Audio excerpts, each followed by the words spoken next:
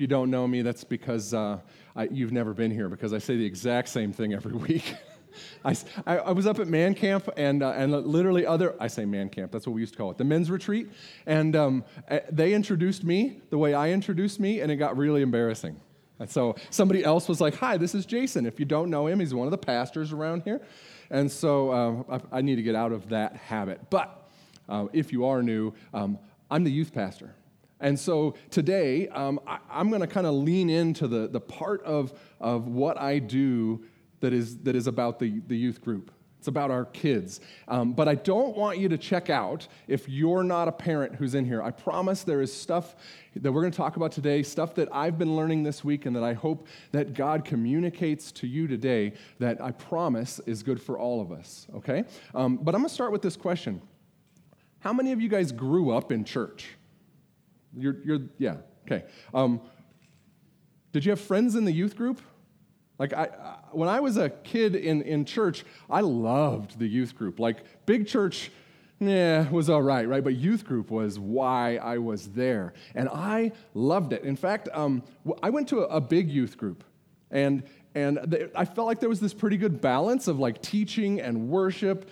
It was pretty engaging. They were asking us to kind of get into it with our emotions, but also with our mind. It had a lot of good things going for it.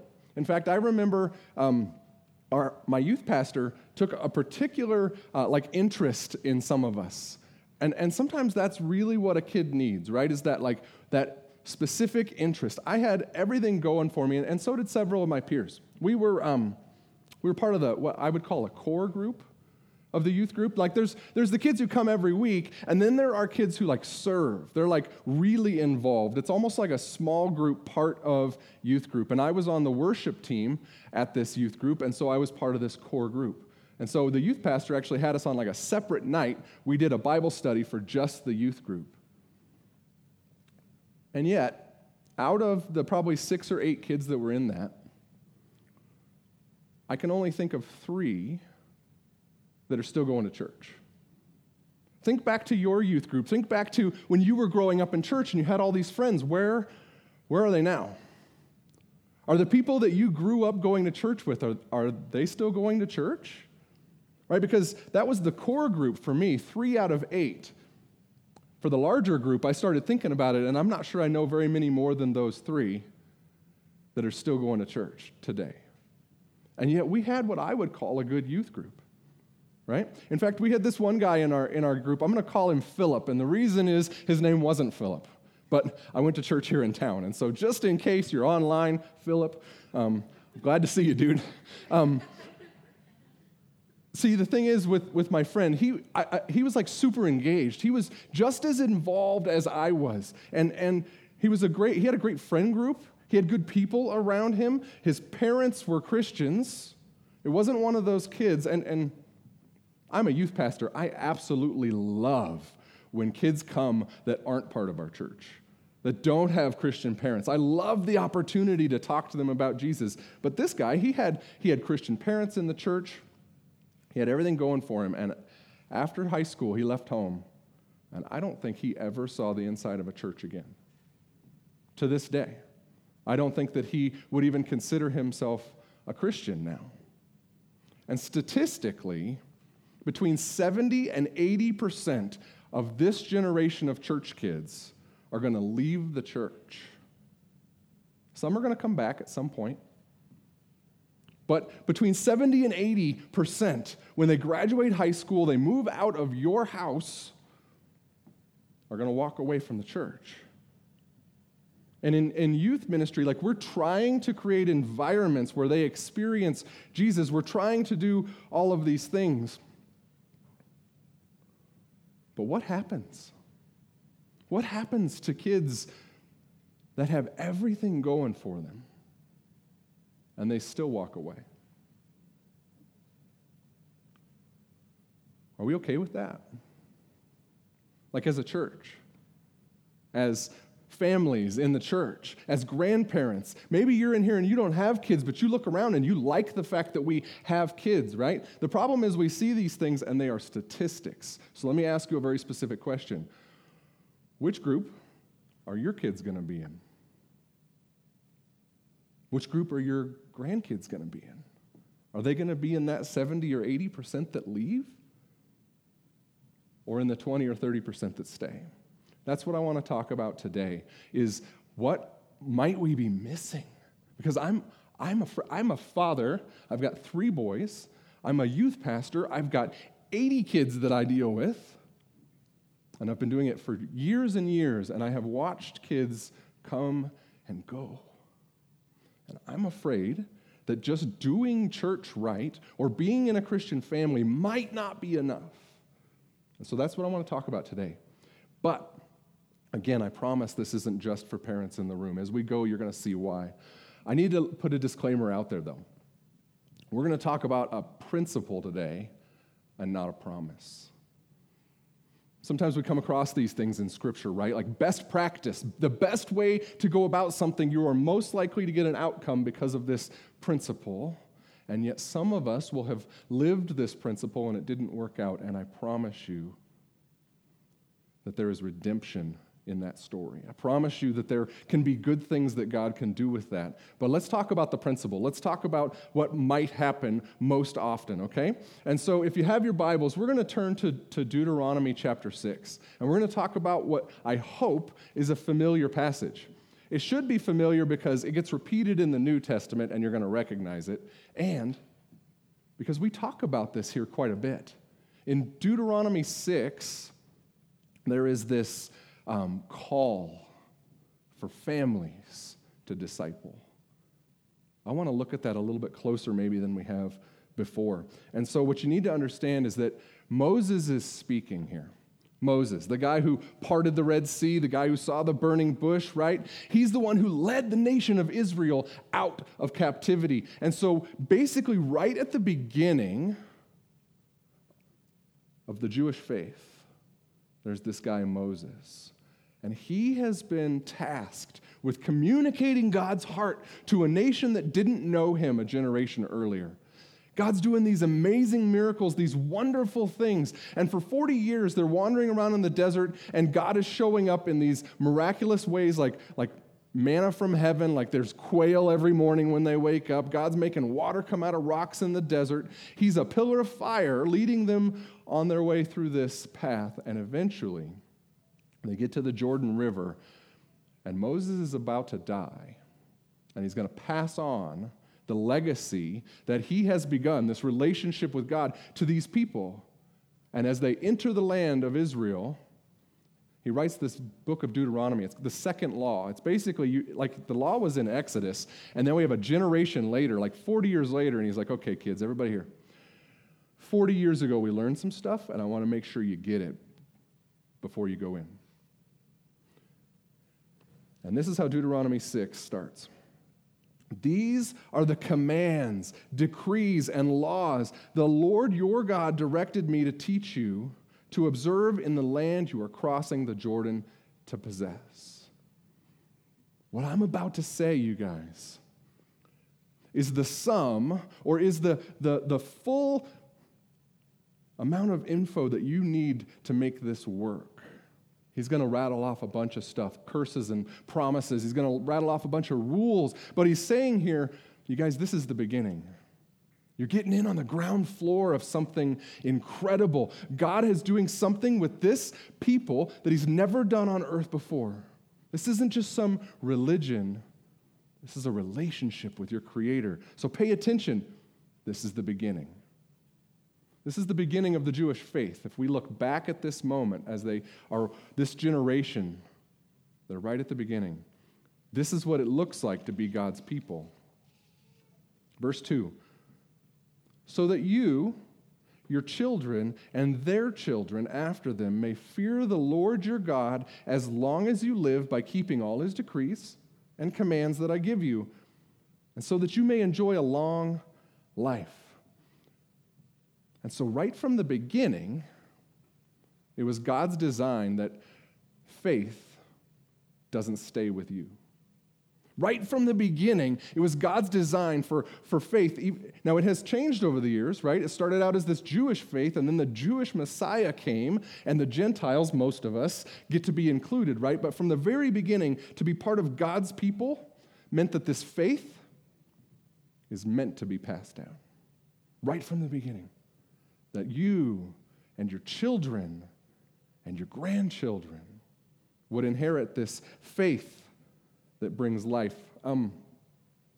I met a pastor yesterday, actually, long after I had finished preparing my message, and then he told me this story that I can't help but sharing. He had the oldest guy in his church came up to him a couple weeks ago and apologized. And he said, what do you have to apologize for? And he said, I need to apologize for my generation. See, we believe that our faith was personal, and at some point that meant to us that it wasn't our job to protect the schools, it wasn't our job to protect the government, that we were just supposed to keep that as this personal thing. This guy got it, but just a little bit too late, that it was his job to protect and pass this on, right? God has always expected us to pass on our faith.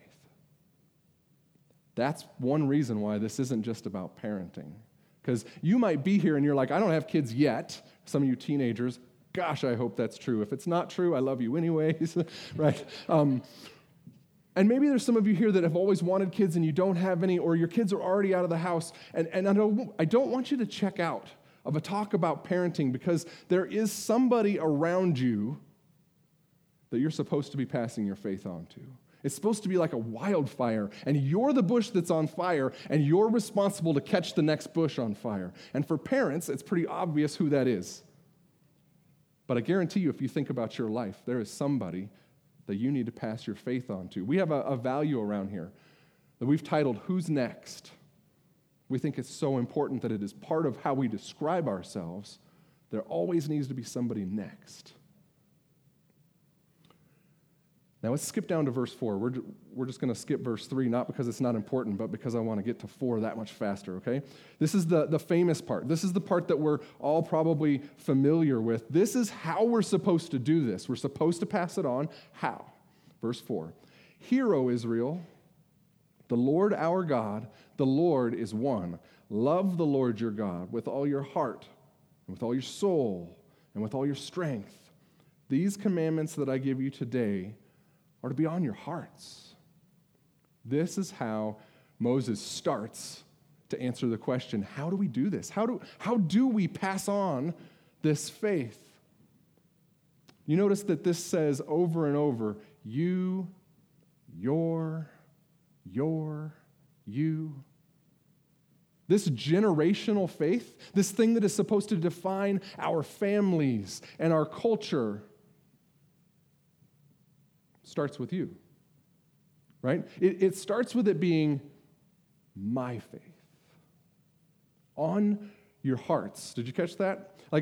These commands that I give you today are to be on your hearts, not in your head, right? Not habits that you do, Christian, not the decorations in your house. You guys know that live, laugh, love is not in the Bible, right? Okay. I know it's written like it's in the Bible. All the posters look like the Bible. No. Okay. But your decorations, right? The rules that you have in your house, we don't cuss. We are Christians. You get on your kid and you're like, you will not cuss. I overheard a parent last night that was lamenting when their 3-year-old cussed, right? And we're like, oh, that's that moment when you go, I should probably stop. Right? I'm passing something on, and that's not what I wanted them to say, right? But you guys, it's not what you do. That's what's so important about this passage.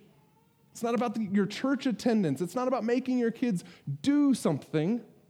It starts not with what you do, but with who you are. It's not a question of what you do. It's a question of who you are. And see, I think so many people treat their faith like it's an add-on. My friend John said it's kind of like when you go to Disneyland and you're already there, and then you realize how much better it would be to have the fast pass, and so you go spend that extra money for that add-on so that you can skip the lines and you have a better experience at Disneyland. As if we are living this life, and man, it would just be that much better if I was a Christian. Right? I'll add that to my life. I am Jason, and I'm a Christian. So many people just treat it like some other thing that they do. I go to I go to rock club on Tuesdays. I go to Bible study on Fridays. I go to the bar on Friday night, right? And then I go back to church on Sunday to fix the problem I have in my head with the bar.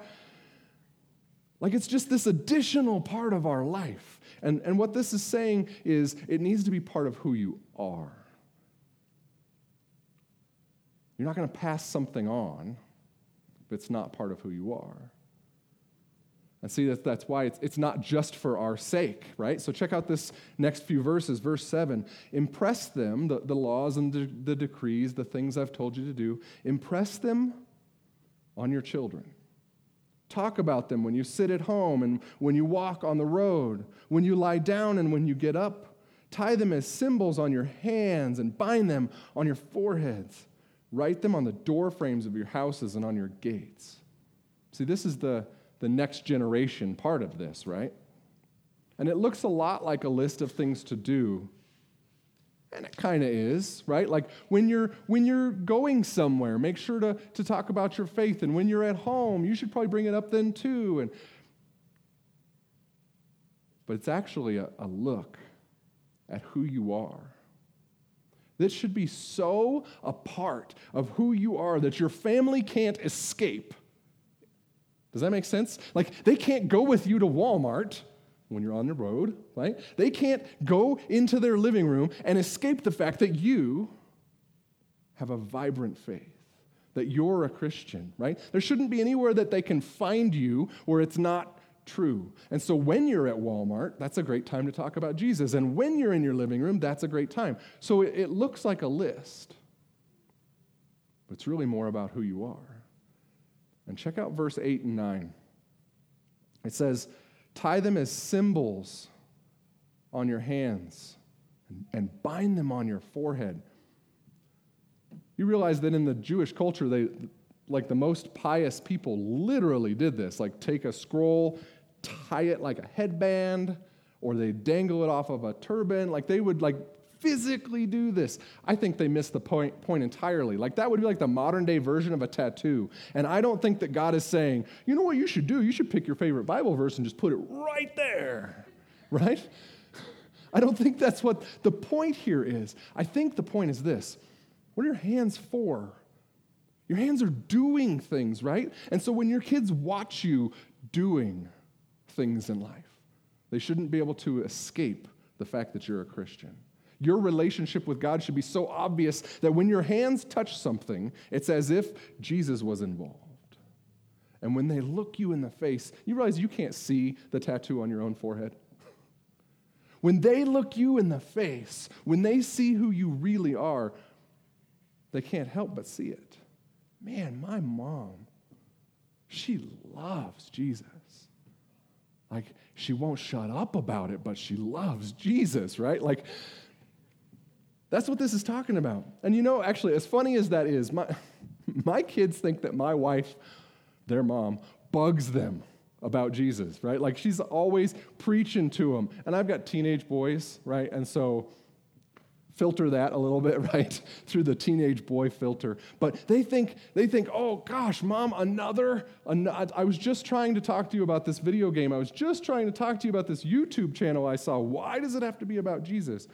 And it's as if they hate that, right? And then for her birthday this last week, all of us boys wrote notes of the things that we appreciate about our mom or my wife, and we put them all up over the house so that when she got up, she'd see these things. And you should see the things my boys wrote, right? Like, I'm so glad that you love Jesus, and so now you've taught me to love God. Like the point of what she's trying to get accomplished, even though they're pushing back at every turn, right? Sorry, I am a crybaby. If you have tissues, dude, you should get them because it's not over. All right. Side note, though, you guys. Here's a side note. This is probably not part of the passage necessarily, but this is a great picture of discipleship. And it's obviously a good picture of discipling your family, but it doesn't have to end with your family. Discipleship happens in their context, whoever they is for you. They are going with me to Walmart. That's their context. They are lying down in my house and I'm in charge of bedtime. That's their context, right? Discipleship is the interaction of their life and your faith, hoping that it's going to become their faith. That's how discipleship works. We take what we know is true, what we are experiencing in our relationship with Jesus, and we make it make sense in somebody else's life. If we're going to pass our faith on to others, not just our kids, then we have to be willing to show them how it actually impacts their life. So that's the point here in Deuteronomy 6. How are you actually doing on that, though? How are you actually doing with not just a faith that is built around the things that you do, but it's who you are? Is that what your friends and family, your kids, your grandkids, your grandparents, is that what they see when they look at you? How are you actually doing with this? Are you treating it like an add-on, or is it part of who you are? And listen, some of you guys might just need to stop the message here. Like, this is the part that, like, you need to focus on. And that's okay. Because this is a very real problem. I think that in our church and in the church, the Big C church, I think it is all too common for people to walk like a Christian, talk like a Christian. Maybe you prayed a prayer years ago, and so you think this is the way that you live it out. But in reality, it's all about what you're doing and not about who you are. So if there's somebody here tonight that just needed to hear that and you don't get anything else out of this, good for you. Sometimes we need those kind of reminders, right? But there's a problem even if you're doing this right, there's a problem. See, I have seen parents do this really well, right? Like they live a genuine walk with Jesus out in front of their kids, and yet the kids still walk away from the faith. I've seen that over and over. See, a lot of parents stop here. A lot of parents feel like it's my job to like be a good Christian and then make sure that the environment that my kids grow up in is as Christian as possible. And then I don't know what else I could do after that. And yet statistically, 7 out of 10 are going to grow up and walk away. A lot of parents stop right here, but there's another key to this, a vitally important part of passing on the faith. And I'm afraid that we're going to do all of this and we're going to feel like, man, that was hard, because that is hard. Let's be honest, it's hard to live out Deuteronomy 6 really well. And I think some of us are going to get there and we're going to be like, good job. And then our kids leave anyways. And that terrifies me. That should terrify you. And so I want to look at the second half of this. What is this other key that might be missing if we stopped right there? We're going to switch into the New Testament. We're going to go to Ephesians chapter 6. If you have your Bibles, you can start flipping over there. Ephesians, written by a guy named Paul. He's not nearly as wordy as Moses. So trust me, it's going to be a lot more condensed, okay?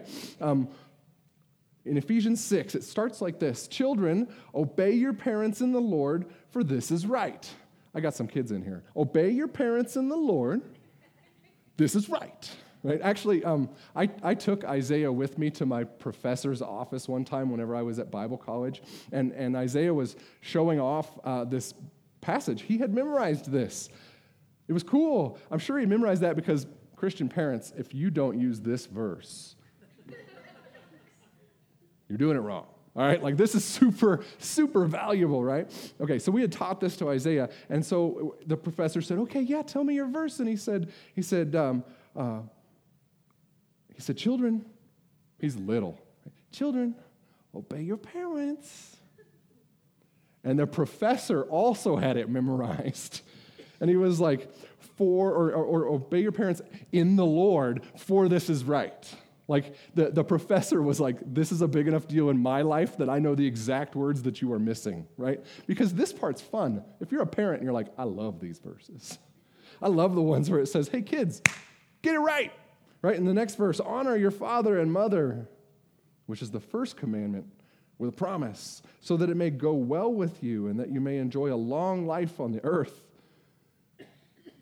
You ever said, I brought you into this world, I could take you out of this world? The Bible said it too. Like, this is your proof text if you ever need to be like, well, Paul said it. All right. Fathers, do not exasperate your children. Instead, bring them up in the training and instruction of the Lord. I just want to focus on that one verse for a second. I'm just going to put that one verse up on the screen. Fathers, don't exasperate your children. Instead, bring them up in the training and instruction of the Lord. This one statement here, bring them up in the training and the instruction of the Lord, that is basically the New Testament version of Deuteronomy 6. It's our responsibility as parents to pass our faith on to our kids. Do what you can do to make them Christians. Now, they are their own person, and God is sovereign. And how we braid that rope between a parent's responsibility, the kid's responsibility, and God's responsibility, I don't even want to try to answer today. But I can tell you this, it says right here, you should be trying, right? Make your kids Christians if it's possible, right? That means it is important for you to have a Christian lifestyle, right? The decorations do matter. The habits that you live do matter. The rules in your house matter. Living out your faith in front of them. Deuteronomy 6, that's what this is saying. But did you catch that word instead? Did you see that right there in the middle of that verse? It's as if the beginning of the verse is at odds with the end of the verse. And at the end of the verse, it says, you should train your kids. You should instruct them in the Lord. You should do what you can to make them Christian, if at all possible. But that's going to be fighting against the first thing. It's possible to ruin the faith of your children or your friends or your spouse or your mentee. And it doesn't say, well, don't be lazy. Instead, train them and instruct them in the Lord. It doesn't say, don't forget about your faith, like remember to go to church. Instead, train them. It doesn't say don't cuss, make sure your rules are figured out. Instead, train them. It says, don't exasperate your children. That word, it literally means frustrate or irritate. What Paul is saying here is it is entirely possible to ruin the faith of the very people that you're trying to pass your faith on to based on how you treat them. Based on how you treat them. Like, it's that easy to screw this whole thing up. Like, how hard is it to live the Christian life right in the first place, let alone do it around the people that you're closest to incorporate it into every conversation that you possibly can. All of the hard things about Deuteronomy 6, and yet this is saying it is that easy to screw this up. Why? Why is it like all I have to do is like screw up how I treat them and then it messes everything else I've done up? This is where I want to show you something that I learned a while back that I think is so, so valuable. And so I'm going to invite my son, Noah, to come up on stage. Yeah, Noah, good job, yeah. First time on stage, now you're going to be a pastor, okay? We just say that over your life, okay. In Jesus' name, yeah. Everybody here saw it, all right. So here's the thing, you guys. Everybody has a pipe attached to their heart. Would you hold that like right there? Yeah, okay. So everybody has a pipe attached right into their heart, right into who they are. And it's like a vacuum, just constantly like sucking things in there. I did not say you suck, okay? Just want to, like, later I'm not in trouble for that. Okay. It's like a vacuum, though. It's constantly pulling in, like, opinions and ideas and worldviews, especially with young people. There is a direct connection to a young person's heart that is constantly absorbing things, right? You guys know that's true if you know any young people. And it doesn't end at childhood, right? As an adult, it's still true that we have this direct line into our hearts. And it makes up who we are, right? The things that get sucked into us, the things that get pulled into us make up who we are. And remember, Deuteronomy 6, the whole point here is that who I am matters. Who he's going to be matters.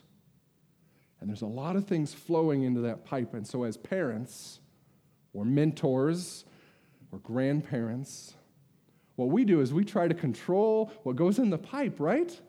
Like, that's a big deal to us. And so for some of us, back up just a little bit, no. For some of us, we're like a goalie, right? We're like standing in front of the pipe, and we're like, oh, evolution, I see that coming.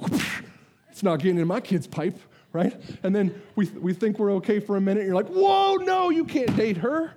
She's a problem, right? I don't want that getting in the pipe. And your friends are bad. And we're like kung fu fighting off things that are trying to get in our kid's pipe, right? We're like trying so hard as a goalie to defend what's going in that pipe. And then sometimes we're trying to shove things in there, right? Like, read your Bible today, right? Shove that in there, right? Like, I don't care how your hair looks, you're going to church, right? You're going to go to youth group. They're not that weird. It's not true, but we say those things, right? And we're trying to throw things in there. And then, face that way for me for a second, Noah. And then every once in a while, we want to like sneak stuff in, right? It's like it's family movie night, and you're like, Passion of the Christ. I didn't see that one coming, did you, right? And then they're out on their first date, and you're like, text message, this is that Bible verse about purity. Hope you saw it, right? Thank you, Noah. You can go sit down. All right, so you guys, it's our job to manage the things that are going into our kids' pipe, right? If you are in a discipleship relationship and you are the mentor, you're trying to figure out what to go in the pipe. Like, can I change bad habits? Can I add good habits? That's what we do, right? That's our job, is to manage what's going into their hearts, because we know that's going to turn into who they are.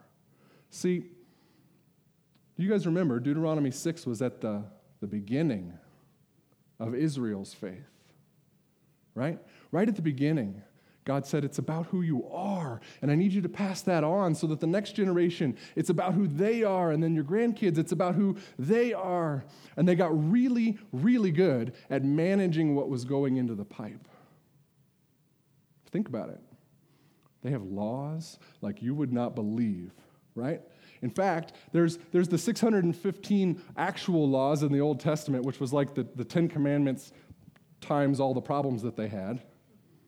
And then they made more laws around that, like a fence, that were like, these are like just to protect you from even getting close to those laws. And they had all these rules, right? They did so many things. And they tried so hard to manage what went in the pipe.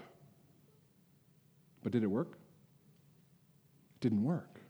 If you know anything about Israel's history, what they didn't do was create a bunch of people who, it's who they were God-loving people. They created a nation of people who did religious things. They were really good at the rituals. They had their festivals dialed in. They knew exactly when to bring the sacrifice. But it wasn't who they were. It wasn't in their heart. And so by the end of the Old Testament, God is realizing, I'm sure he saw it coming, right? But in real time, God is realizing this isn't working.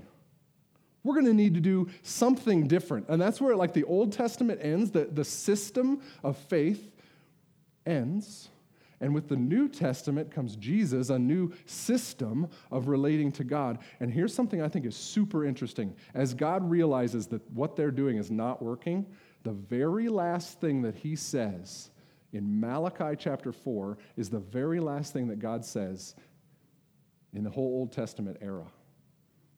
And for 400 years after that, he was going to be silent. God wasn't going to speak while he was essentially hitting the reset button on what it meant to be God's people. And the very first thing that he says in the New Testament isn't in Bethlehem.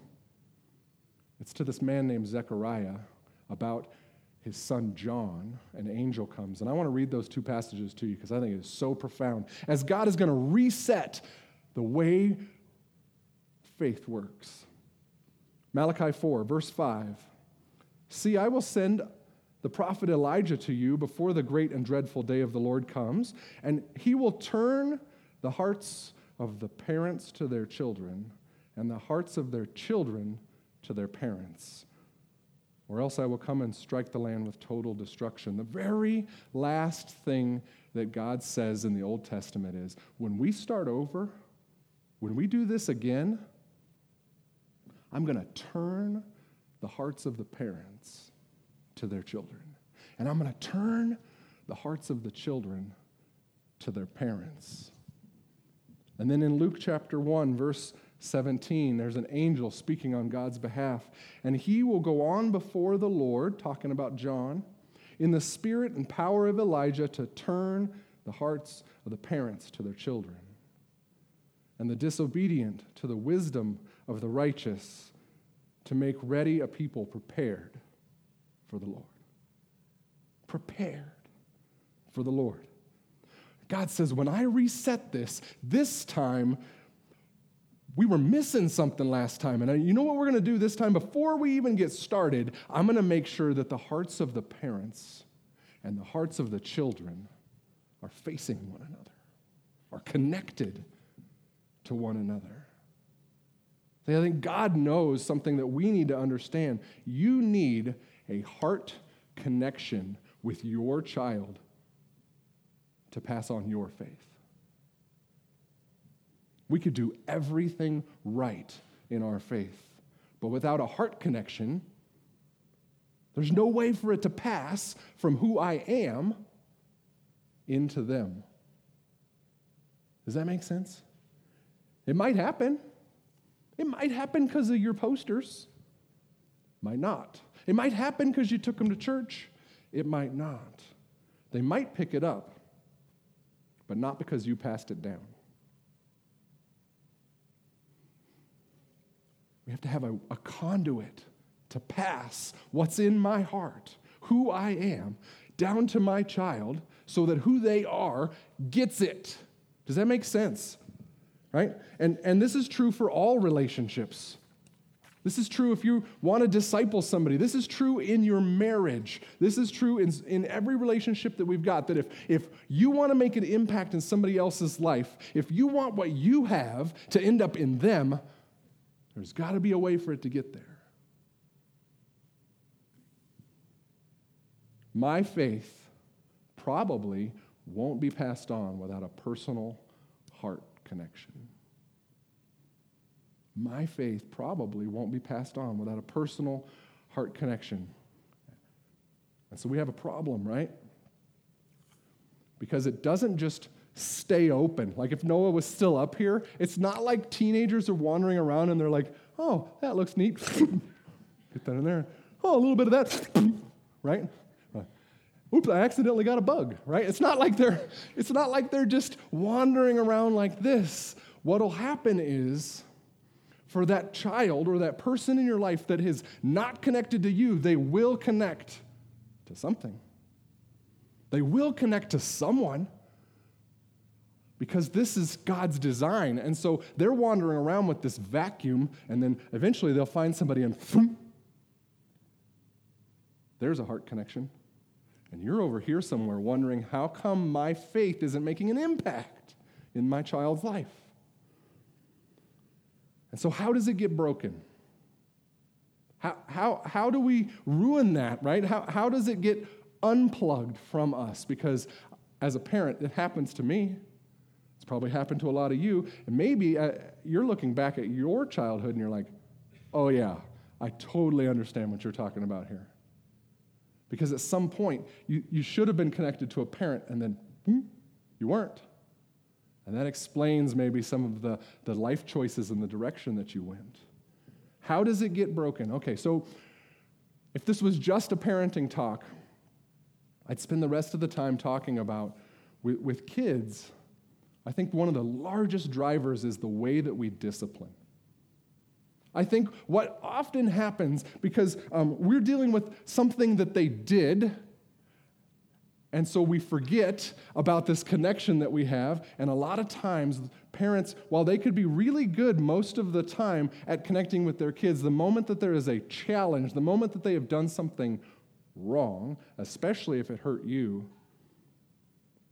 we get angry and we react. Reactionary discipline has a tendency to say things emotionally that disconnect the pipe. And God doesn't even do that, right? You look all throughout the Old Testament, and God describes himself as a father. In Hosea 11, he says, "My son, Israel, whom I led by the hand out of Egypt." You know what he did for his son? He set up rules that had clear expectations, and those clear expectations, when they weren't met, that was how the discipline was doled out. But never once was it like, disconnect here. And that's a parenting technique that I think a lot of people don't pay much attention to, because clearly they've done something wrong, so they deserve to be yelled at. That's kids. What about everybody else? Kids and adults. Emotional distance is one of the quickest and easiest ways to disconnect. Because remember, this is sucking into our hearts, into the way we feel, into the way we experience the world. And so for those of us parents that are distracted, grandparents, if you're not interested in the things that your kids are interested in, if you're never on a personal eye contact kind of level with kids or the people in your life, it's an easy way for that to be disconnected. And you know what will happen? The way that you disconnect will be the way that they go find a connection. Oh, my dad's never interested in me. He doesn't care about me. Oh, this person gives me all kinds of attention. And your mom's in the background like, that's not the attention you want. And you're like, yeah, but it's attention. Right? Time. I'm too busy. It's not worth it for me to stop doing this thing and go, I'm being productive right now. I'll get to you in a little while, buddy. And we never get around to it. Well, I'll find somebody who's got time for me. Or unresolved conflict. How many of you guys have broken relationships because something went wrong, there was some hurt, some offense, and instead of dealing with it, it just never got resolved. And so when you had this really close friendship with somebody, just sort of over time, they're over there, and you're over here, right? Unresolved conflict can do it. Now, if those are the things that break it apart, what are some things that hold it together? It's not as complicated as it might seem, and yet the question isn't whether or not these things make sense, it's whether or not you're doing them. You guys understand love languages, right? I won't go through them all, but basically there's this concept that everybody receives love differently. Do you know how your kids need to be loved? And I mean each one individually, personally. Do you know what your spouse would call loving? Do you know how to connect to her heart?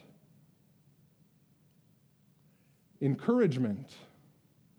Do you know how many kids in my youth group never hear words like, I see so much potential in you.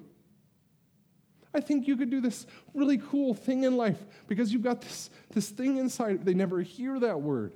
Do you know how many girls never hear from their father that like someday you're going to make a husband so happy? Right? How many kids go without that? And if you are that person who is encouraging, trust me, that is like super glue that will just stick that person to you. You want to know how to connect to your kids? Figure out how they receive love and encourage them. And there's one more, acceptance. We say this all the time to our youth leaders, that our kids will not choose their friends, they will choose acceptance. They will choose the first people at school who accept them. They will choose the first people at youth group who accept them. That will be their people group. That'll be the people that are putting stuff in the funnel, right? If you accept your children, and that doesn't mean accept what they do, but who they are, do you like them? Do they know you like them? Okay, so let's evaluate real quick. If you're here and you're like, this sucks, right? Like, I don't like hearing these things. I think I'm doing a pretty good job as a parent. I don't want to hear stuff like this. Don't skip this part. Because the most loving thing that you could do would be to figure out if you're doing this wrong so that you can start doing it right. Evaluate your faith. If we're going to start by evaluating this, you have to start with you. If you're here and you call yourself a Christian, are you the type of Christian who does Christian things, or is it who you are? When you're coming, when you're going, when you're lying down, when you're getting up? Is it written all over your house? And I don't mean the dumb poster, but you know what I mean? Is it obvious when somebody looks at you? And if that's not you, that is where we need to start, period. It can't come out of your heart into anybody else's if it's not in there in the first place. Another place to evaluate is this. Answer this question. Who's next for you? Everybody in the room can answer that question. Who's next for you? Is it your kids? Is it your grandkids? Is it that kid down the street that you see every day? Or is it another mom that is 10 years behind you in life that you could pour into? Is it an old man that is lonely on your block? Who's next in your life? And take a step toward them. And here's where I think we've always dropped the ball. We make taking a step toward them about getting the gospel out of my mouth and into their head. Make a step toward them building a heart connection. Because the gospel's in you, right? That part should happen. Maybe you need to build or fix or strengthen a heart connection with somebody in your life. There may even be somebody here tonight that you need to make it right with. And I would encourage you not to leave the building, because how vital, how important is it that if we're supposed to pass this thing on, the relationship is the single thing that we could do to screw it up. Well, if you've been screwing it up and you have a chance to make that right tonight, you should do that. And the only other thing is that there are going to be some people here who feel like they have failed at this.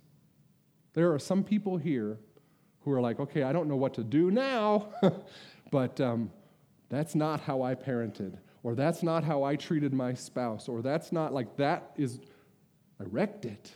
And let me tell you this, it is never too late to take the first step towards reconciliation.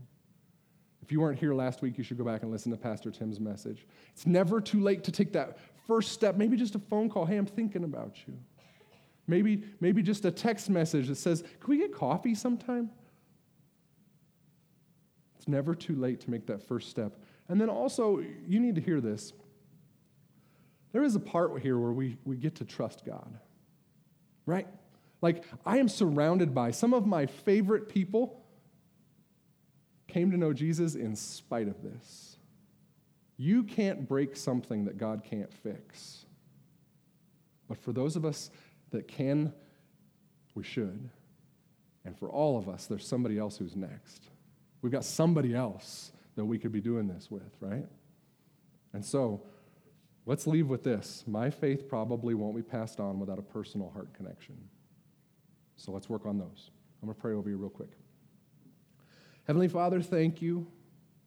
Thank you that I love the fact that, like in Malachi and Luke, you made it clear that, like, it's your desire for us to be connected, to turn toward each other. Not that we're doing this life shoulder to shoulder or side by side, but that we face one another and that our hearts are connected.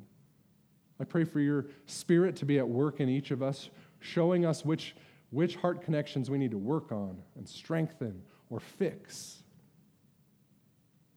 And for those of us that are dealing with some frustration or some guilt here, we're going to trust you with things that we've messed up because you're a good God who does amazing things in spite of us. But would you help us reconcile? We pray all these things in Jesus' name. Amen.